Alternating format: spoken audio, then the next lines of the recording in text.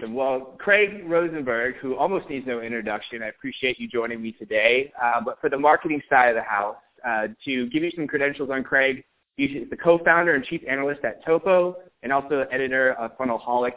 Great content about both sales and marketing, especially around alignment, marketing automation, and account-based marketing. And you're consistently voted one of the top sales and marketing influencers. Craig, thanks so much for joining me today. No problem, Mike. It's great to be here. So I thought this would be a good segment, kind of across the table, myself being in more demand generation, pipeline areas, which is kind of a nuance compared to traditional marketing, and you being on the sales side. I wanted just to pick your brain on the whole kind of topic of alignment. We hear a lot of everyone should be aligned around revenue, those kind of pieces, but you don't actually hear a lot of practical advice to getting there. And I know that's kind of where Topo fills in that gap, is to go into companies, do full audits of their process, and kind of make things more streamlined. So first, just kind of wanted to throw you a little curveball here and say, when you're starting to talk to these sales teams, what is something they've always wanted to say to marketing department, but maybe haven't actually brought it up? There's not much a sales team has not said to the marketing department. There's probably more that they regret than things they haven't said. So I just laugh. It's such a great question, considering how mean sales guys have been over the years to marketing. But I think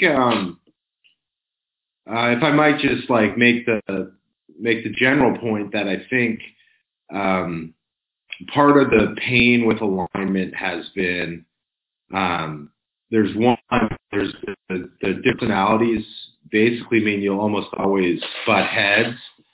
Alignment doesn't mean that you're friends.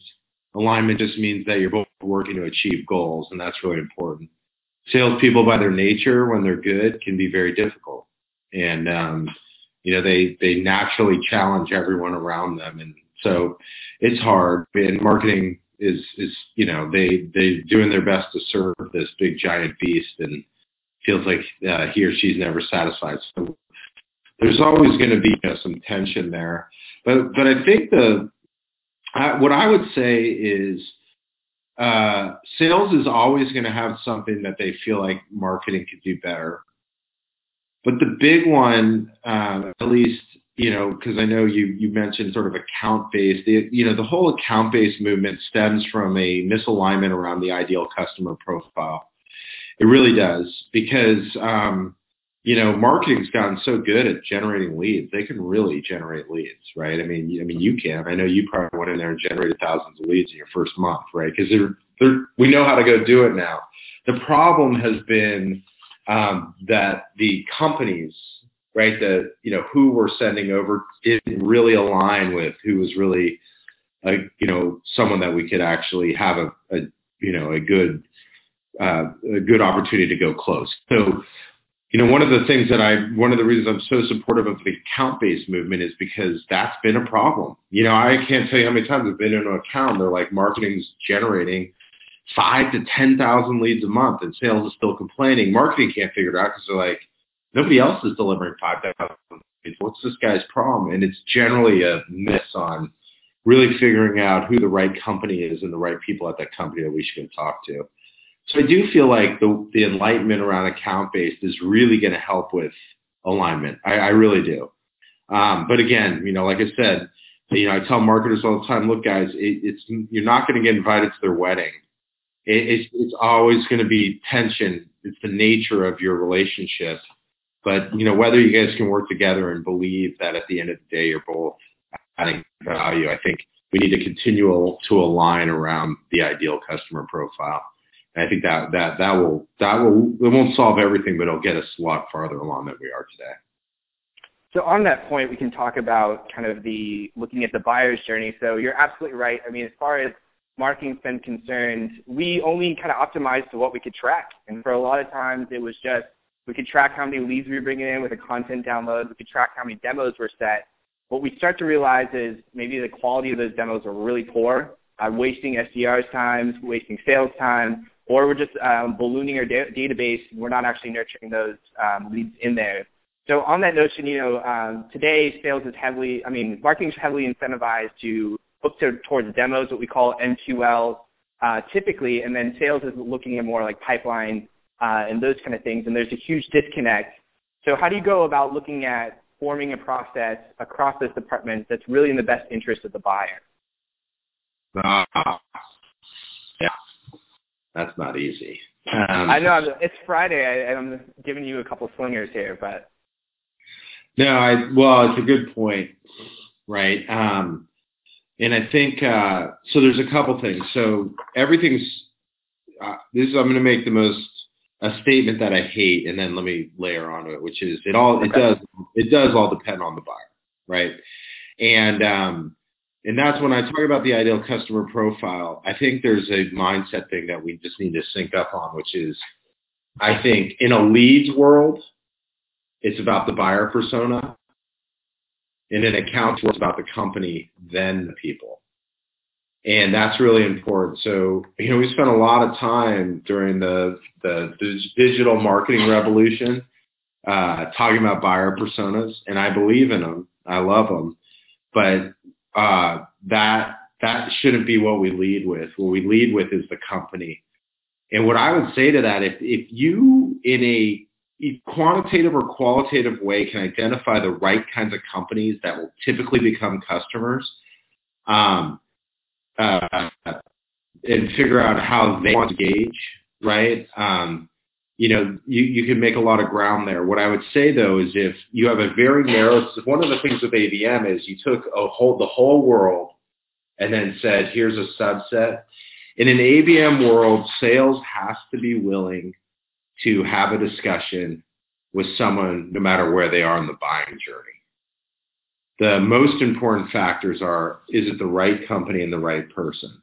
Because otherwise, don't go account-based. It won't work, right? Because if a sales rep had 10,000 potential companies to work with before, and now they've got 100, you got to talk to them. What you say to them, though, in the experience, so like for me, in that one, a marketing handoff is right person, right company into sales. And they should be judged on that because it's easier now.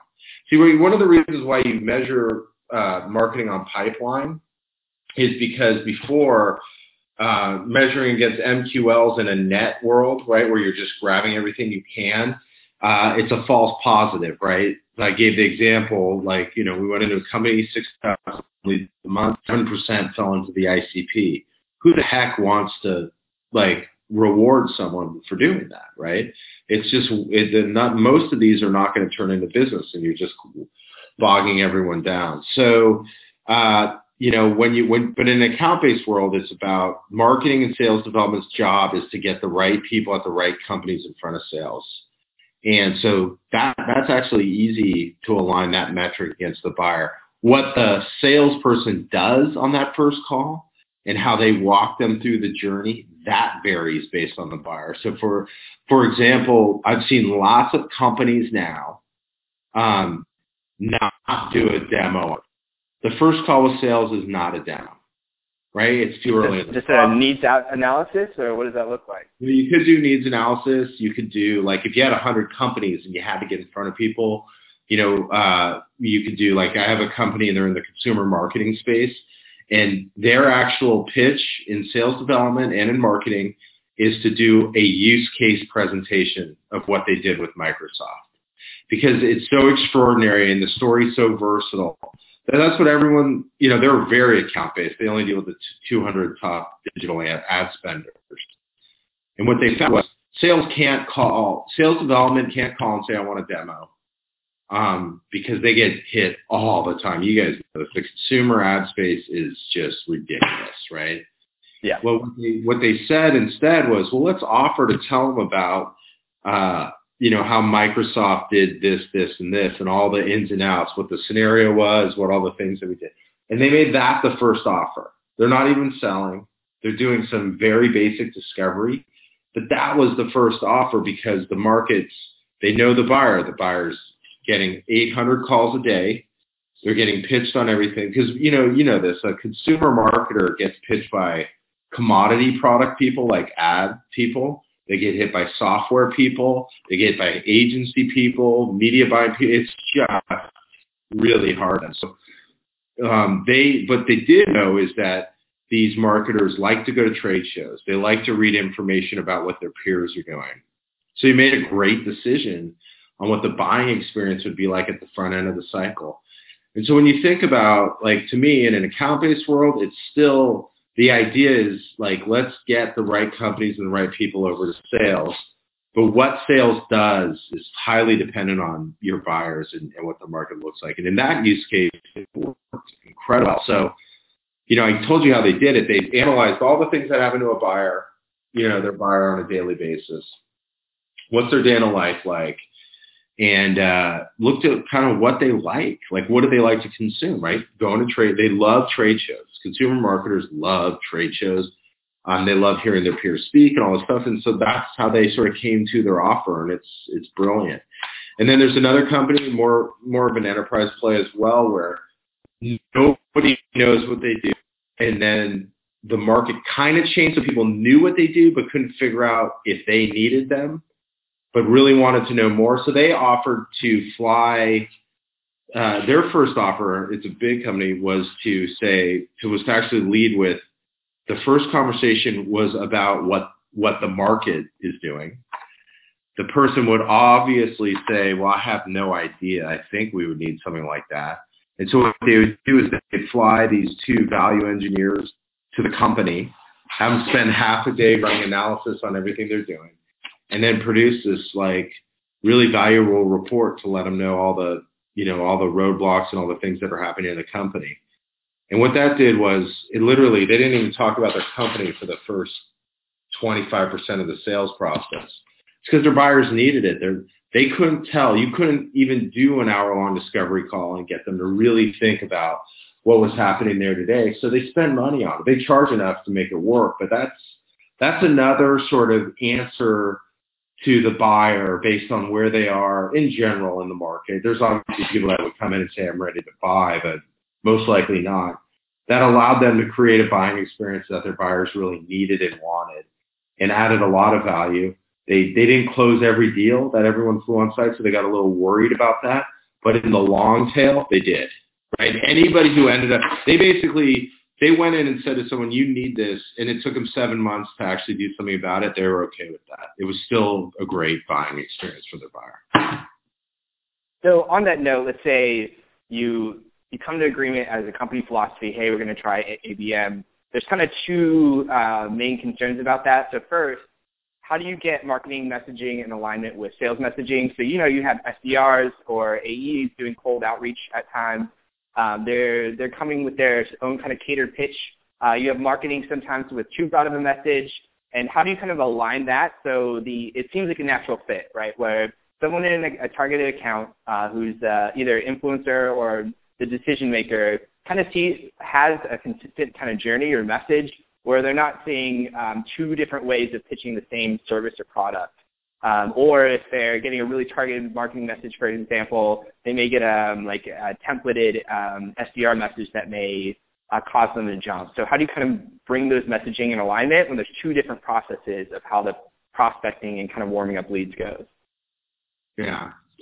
So, well, first of all, just to give you my nomenclature for this move, we call it account-based everything.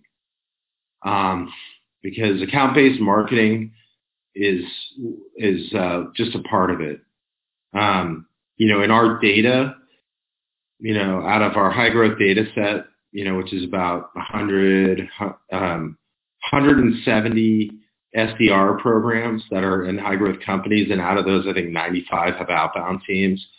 So 30% of those roughly are going to go into account-based sales development this year. So, there's all these sort of different silos that are going account-based. For us, the way to think about it is account-based everything. If you decide you're going to go after a set of accounts, then everyone needs to align.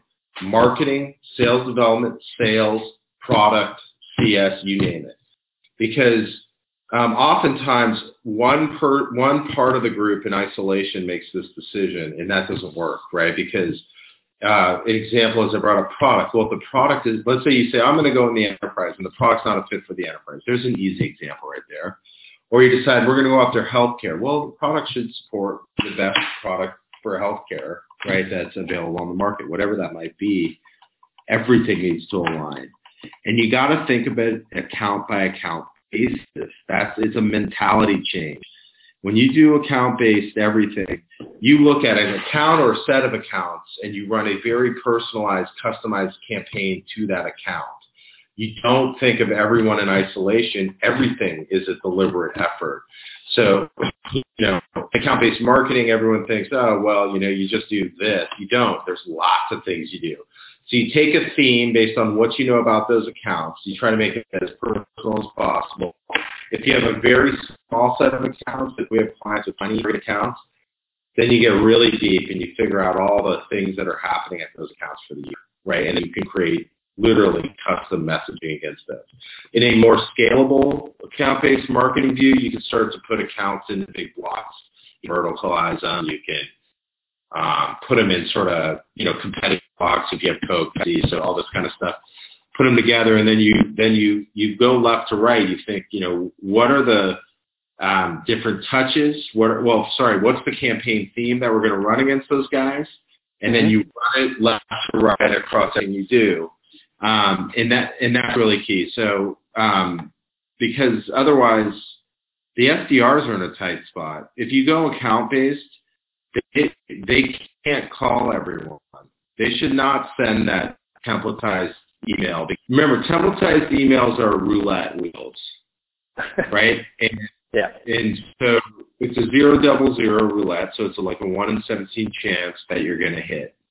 And that's fine when you have enough rolls of the wheel. But if you only get 100 rolls of the roulette wheel, then you're going to have to increase your odds. And the only way you do this is by trying to get that as close to what the buyer cares about as possible across the entire revenue chain. So I brought up the company that has 25 accounts. I'll just use them as an example.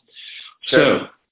So they'll find 3 major pains that are happening at that account, and then they'll create the campaign for the next year against what's happening at the account. The executive will send a letter that says, hey, you try to determine whether you can, get more revenue from your relationship with Walmart. We've learned a number of things along the way. I'd love to share them with you. And then you have marketing is sending messaging about the same theme. By the way, I didn't say this thing.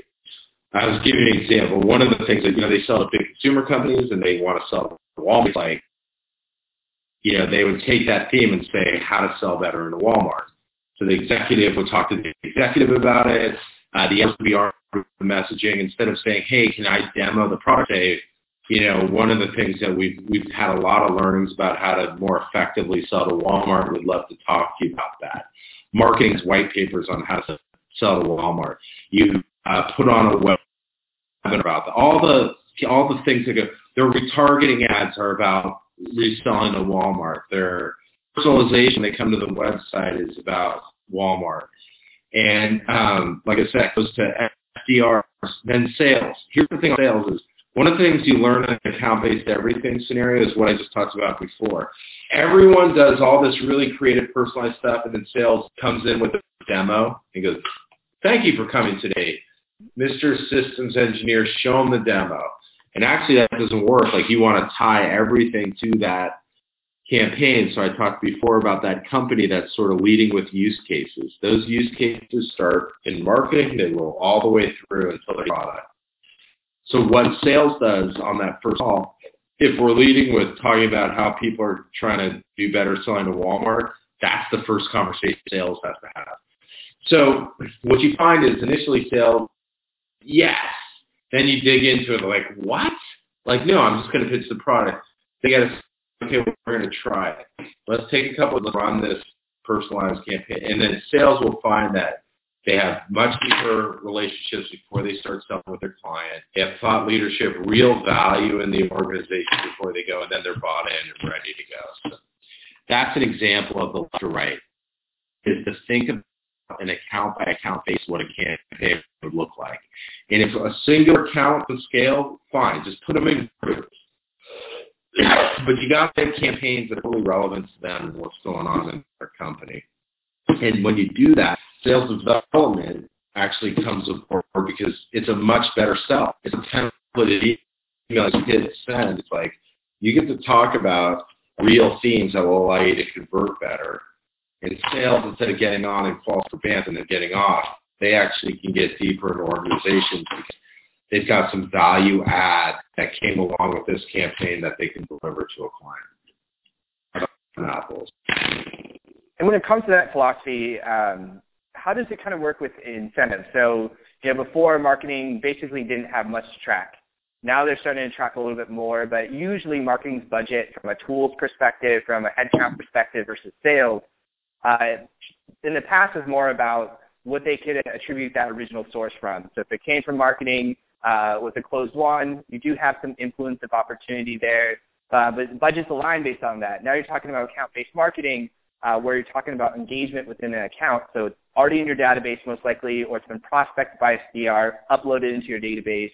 How do you look at it from, if you're a CEO or you're looking at, or you're head of marketing and head of sales, when you start looking at allocation of budget and the headcount, things like that, how does it change within the ABM framework? Like, how do you measure that success when it's more of, it's a light touch. It's more like an assist most of the times because they're already in your database versus like a net new contact that comes through closed one.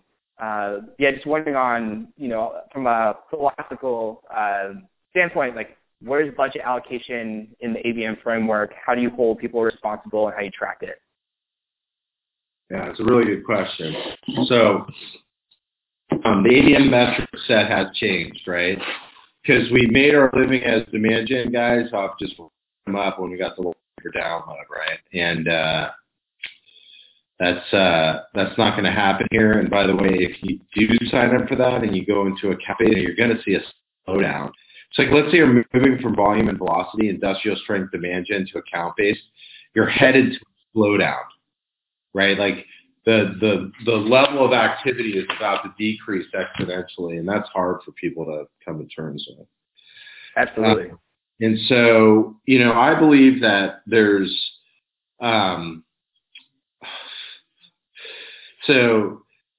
it depends on how you're going to run your ABM business. And I'm sorry, I'm laughing because I was just thinking about this hilarious story where I spent months convincing these guys, when you looked at their data, that they only sold the 4 verticals, right? And I'm like, let's just believe it. Like, why are we fighting? Whoa, we should be able to sell them more. It's like, oh my God, like it was like they wouldn't win the deals. And it wasn't them. It was literally the buyer, right? And they did mobile marketing automation, and they wanted to sell to anybody with a mobile app. And it's like, no, man, there are people that just don't care, right? And if they might pretend they care on the first couple calls, but they don't care enough to fight at the end to give you $100, right? Just couldn't get it. It was amazing. So finally, I quote unquote convinced them to do that. And 1 month in, sales was like, oh yeah, I mean, then 1 month in, sales was like, well, where's all the leads? And I'm like, oh my, why did we agree to do this, man? This is not going to change overnight. But anyway, so I believe you have to, I don't have the perfect answer for this yet, because I do know how marketers should look at it. How the rest of the organization looks at it, it's going to take a lot of lobbying, right?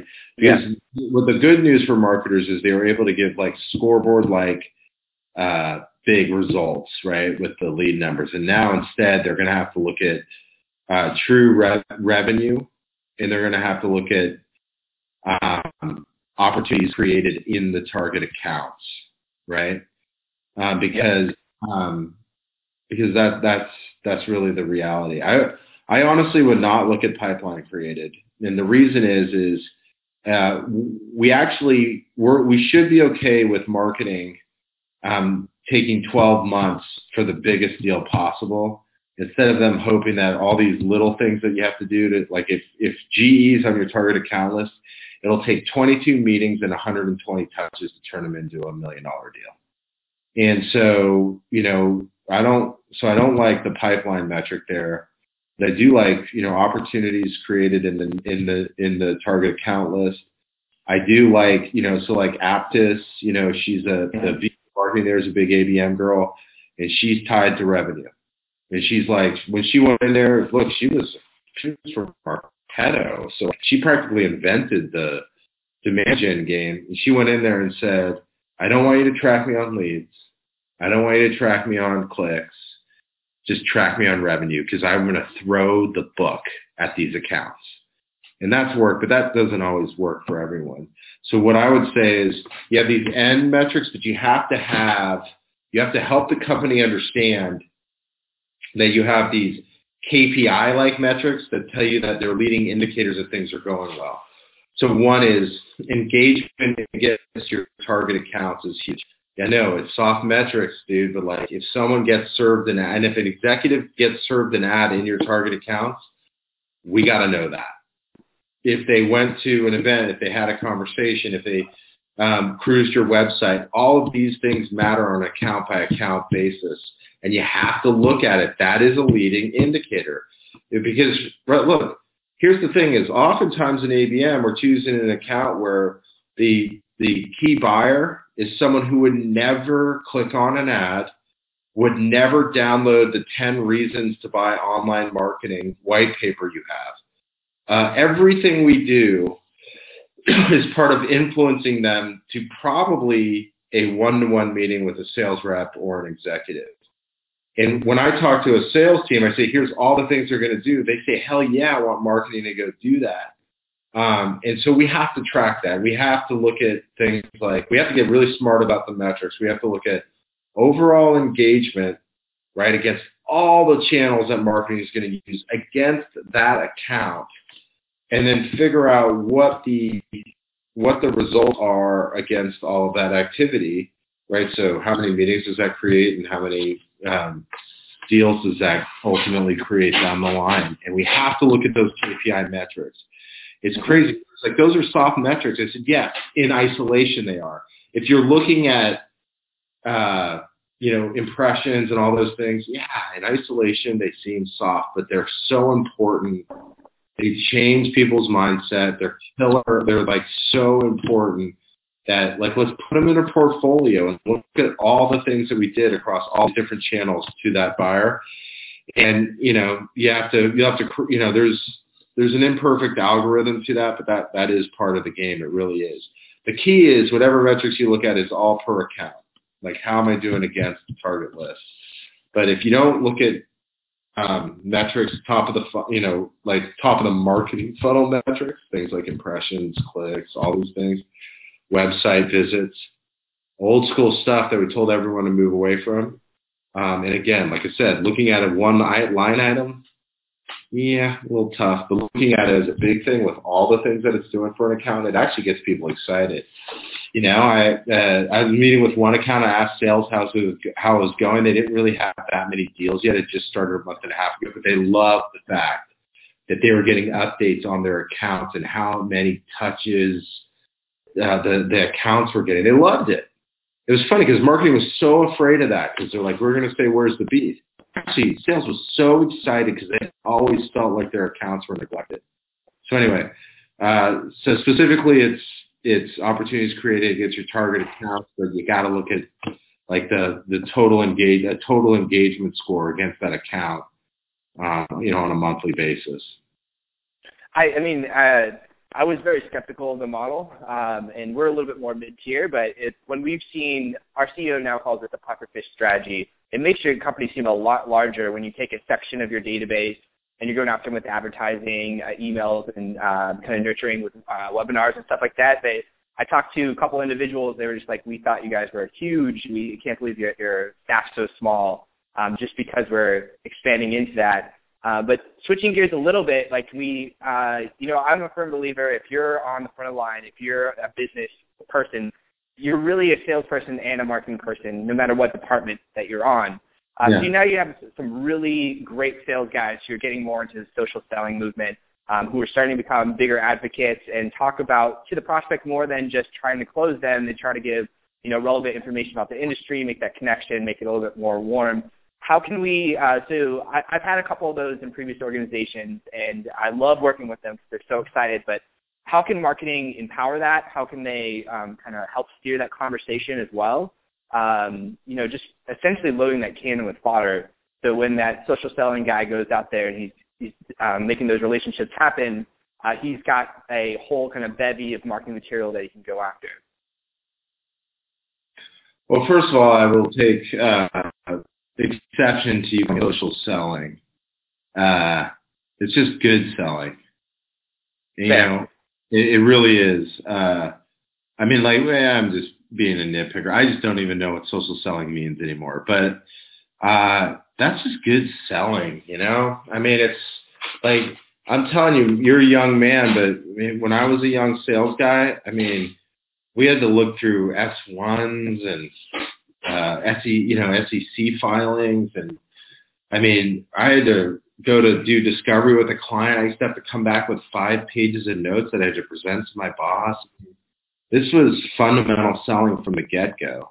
You have access to more data than you ever did before, but it's just the right way to go sell. And so, sorry, I just have to say that. Because everyone's like, oh, it's so new to add value to the client.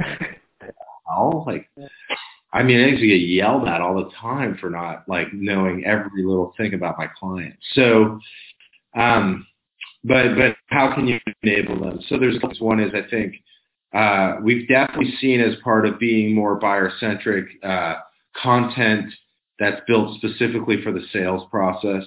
Marketing thinks about content in terms of virality and conversion, not in terms of utility. And product marketing doesn't think about utility either. They think about the product. And that leads to some really horrible content for this. And so there's a real commitment being made by high growth companies into being able to provide sales with the materials they need in order to overcome objections, to break through roadblocks, and to provide value to the client when they're not in front of them. And that requires content that marketing sits down with sales and figures out, here's how the clients buy.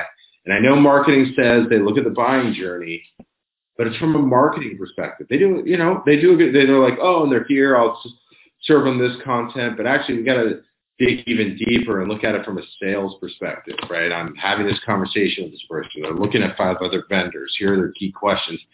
And being able to give sales something that they can give to them and say, look, I care about you. I understand what you do. And, this is for you. So you have to be able to arm them with that content. Then you have to give them an opportunity to be able to go find that. That's one of the hotter tech markets right now in the sales tech stack is sales content delivery management, because people are getting really good, and then they're going to sales and going, sales still isn't using it. I'm like, what do you want them to do? They can't find it. Through their email. And so there's lots of apps to go solve that. So that's one. The other thing I think, though, as part of ABM is, we believe you create account teams. So, when you assign marketers into either to a set of accounts or to an account, when you do account planning or territory planning, marketing's part of that. So that, marketing can actually enable sales with these campaigns and talk tracks that they're going to do in their marketing campaigns that the SDRs are going to put into their messaging, outbound prospecting, and that sales can use when they go engage with their clients. And so that's really been huge for sales, right? Because we can a lot of times everyone says, well, can you enable sales to be able to do that? But when it's general, it's really hard. But if it's specific and it's like, okay, well, we're going to work on getting every soda company in the face of the earth, and you're the account executive. Mike is in charge of, helping you from the marketing demand side. You have an executive sponsor as well. You have an SDR. Now let's get after it.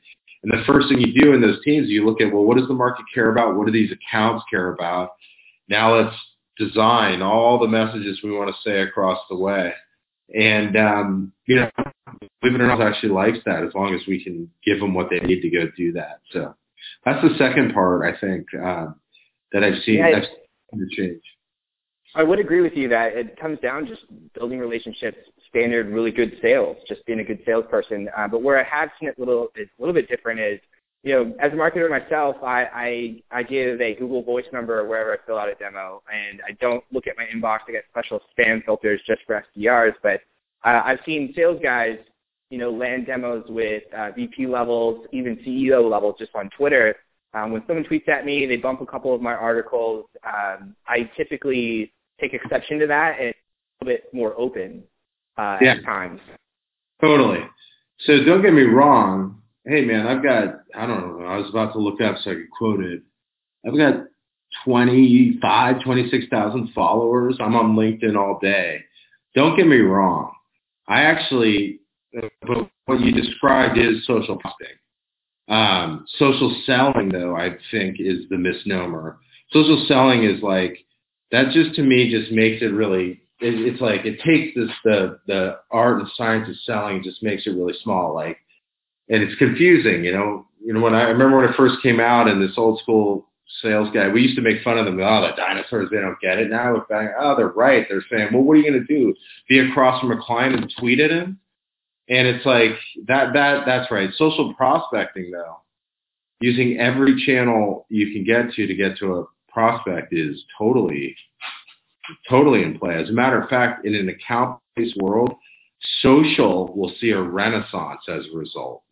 Because you have to use, if you have less accounts, you have to use every channel at your disposal to get in the door.